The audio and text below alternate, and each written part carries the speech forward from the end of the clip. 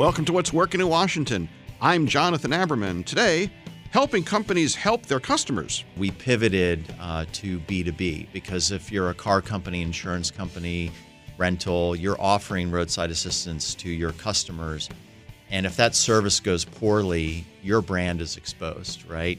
You may never choose to buy a car because of its roadside assistance program, but you may never buy that car again if you have a terrible experience. Well, we're happy to have in the studio the CEO of one of the fastest growing companies in the United States. Chris Spanos is the CEO and co-founder of Urgently Roadside Assistance, a very exciting startup that's a grow-up here in the region.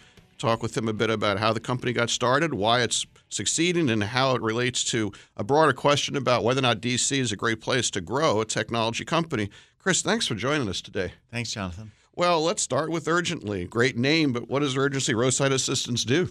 Urgently is what we call as a mobility assistance platform. We have a very simple premise. If it moves, it will break and it will need assistance. And our entry point into this marketplace was reinventing and reimagining traditional roadside assistance, which was a completely broken customer experience. But we built a platform that is capable of taking signals from any distressed vehicle.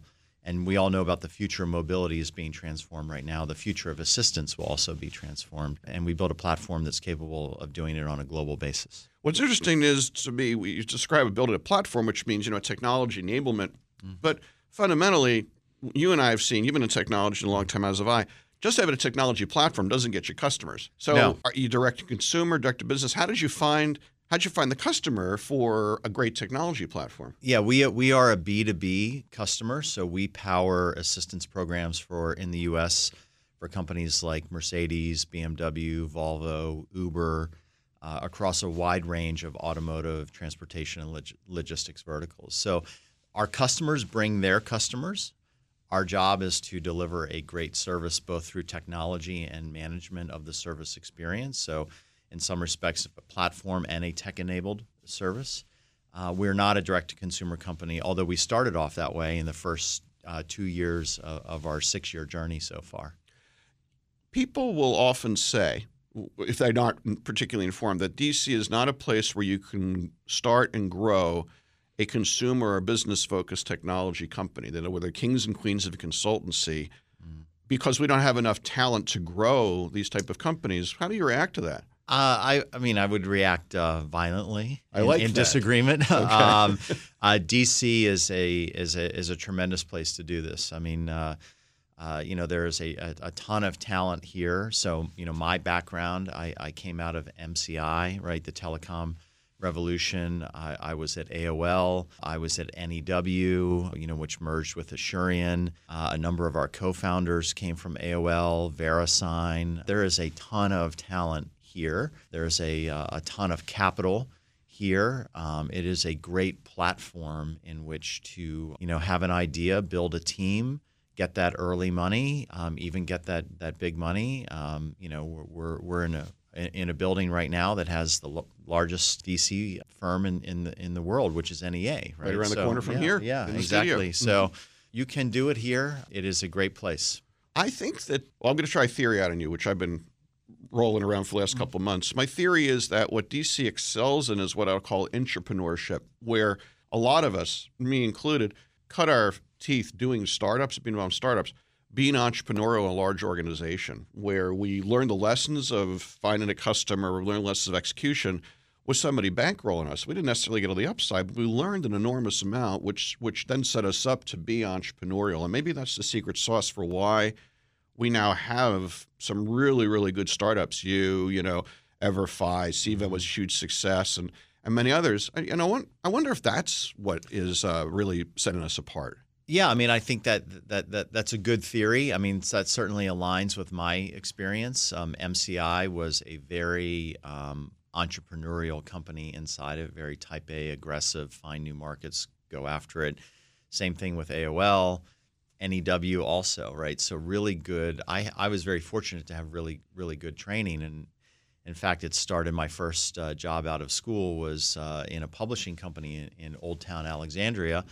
And it was they were building a new newsletter off their existing financial newsletters, but they treated it like a startup. So we were in the other half of the building. We had the folding tables and the folding chairs. The other half of the building was quite nice, right? And we built up this publication into this most successful financial newsletter in history. But it was a startup with inside an organization, and that just continued. A lot of people have focused on Amazon in different ways. Mm-hmm. My gut is that what Amazon ultimately will do for us is it'll validate that the region has great technologists. Yeah, I mean, I'm a big fan of Amazon coming here, even though it'll drive up expenses. Well, it's going to cost us money. It's going to cost us talent in the initial phases. But the way I look at it is, rebuilding the Crystal City area and then having UVA, George Mason, Virginia Tech. Put education campuses there, and then even the University of Maryland coming across the river, right into Virginia to establish a foothold. Now we're going to start to have what I think Silicon Valley has, which is this great,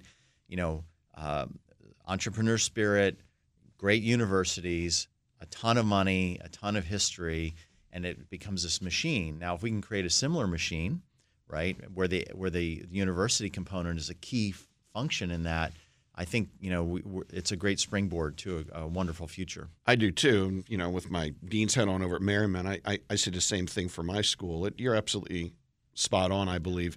Speaking of spot on, I think it would be fun for me to reveal that as an investor, I was approached very early on by Urgently, and I didn't invest. And there are some interesting lessons. Lesson number one is sometimes investors are wrong.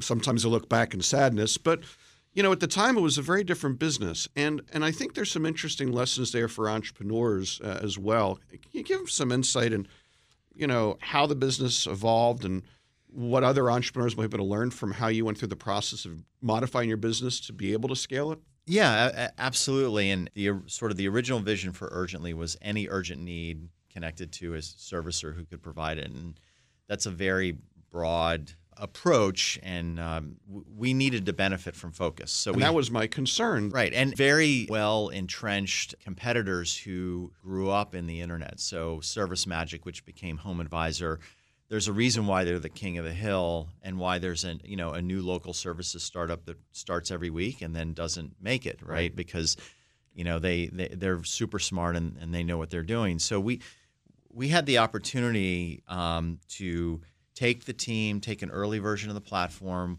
We were able to get a roadside assistance network, a pre-existing one with 17 years of performance history.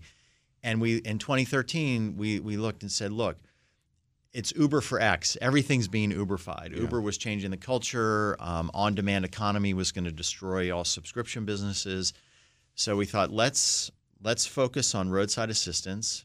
No one is focusing on this white space. Needs to be Uberfied, right? Transparency, speed, convenience. VCs love a clean story, right, on a big market with entrenched legacy analog monopolists, right? And that's roadside assistance.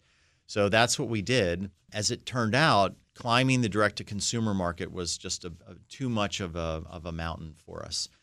And we pivoted to B2B because if you're a car company, insurance company, rental, you're offering roadside assistance to your customers. And if that service goes poorly, your brand is exposed, right? You may never choose to buy a car because of its roadside assistance program, but you may never buy that car again if you have a terrible experience, right? So we made a pivot to B2B. And the story I like to tell is we were on the phone with a car company in 2015, summer of 2015. They said, hey, we've been tracking you. We would like to work with you. We would like this speed and transparency for us. Can you do that?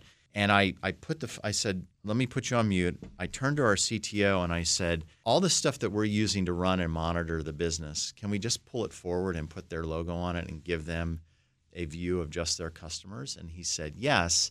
And the reason why I had that thought is I knew the guys who had created the Domino's pizza tracker, right? And they had gone into Domino's and they had said, and they saw all this data behind the scenes and they said, let's just pull it forward and give it to consumers, right? And that was the split-second decision. I went off on mute and I said, we can do this for you in 48 hours. We gave them the first version of it. And that was the turning point for the company. Is the moral of the story, as I let you go, that the financial markets are relatively unforgiving but relatively perfect, and that if you can really find that mix between customer or consumer adoption and rapid growth, there's money to be had. Absolutely. And once we started along that journey, and then we were able to show that, we could deliver service, our customers were super happy, we could win more customers, we could see a path through scale to get to really good unit economics. Then the investors started getting behind us. And our first set of investors really were strategics because they understood the pain point they had on the operational side, right? And so they had an incentive to support us to get stronger. And now we're at the point where the financial VCs have said, okay, right, you've got all the characteristics we're looking for. So, and we have had a number of investors who passed, who then came back around, paid a higher price to get in because they can see this. This is a massive, just roadside assistance. It's a $32 billion global market. I mean, it's a Yeah, and I suppose you'd be happy if you just could command 2/3 of that. So, well, Chris, it's been great having you on, and somewhere along the way, whether I or somebody else, we have to write a case study about how your company is growing because there's a lot of great lessons to be learned that we just barely touched on today. But thanks for doing that, Chris Spanos, CEO and co-founder of Urgently Roadside Assistance. Thanks for joining us today. Thanks, Jonathan. Appreciate it.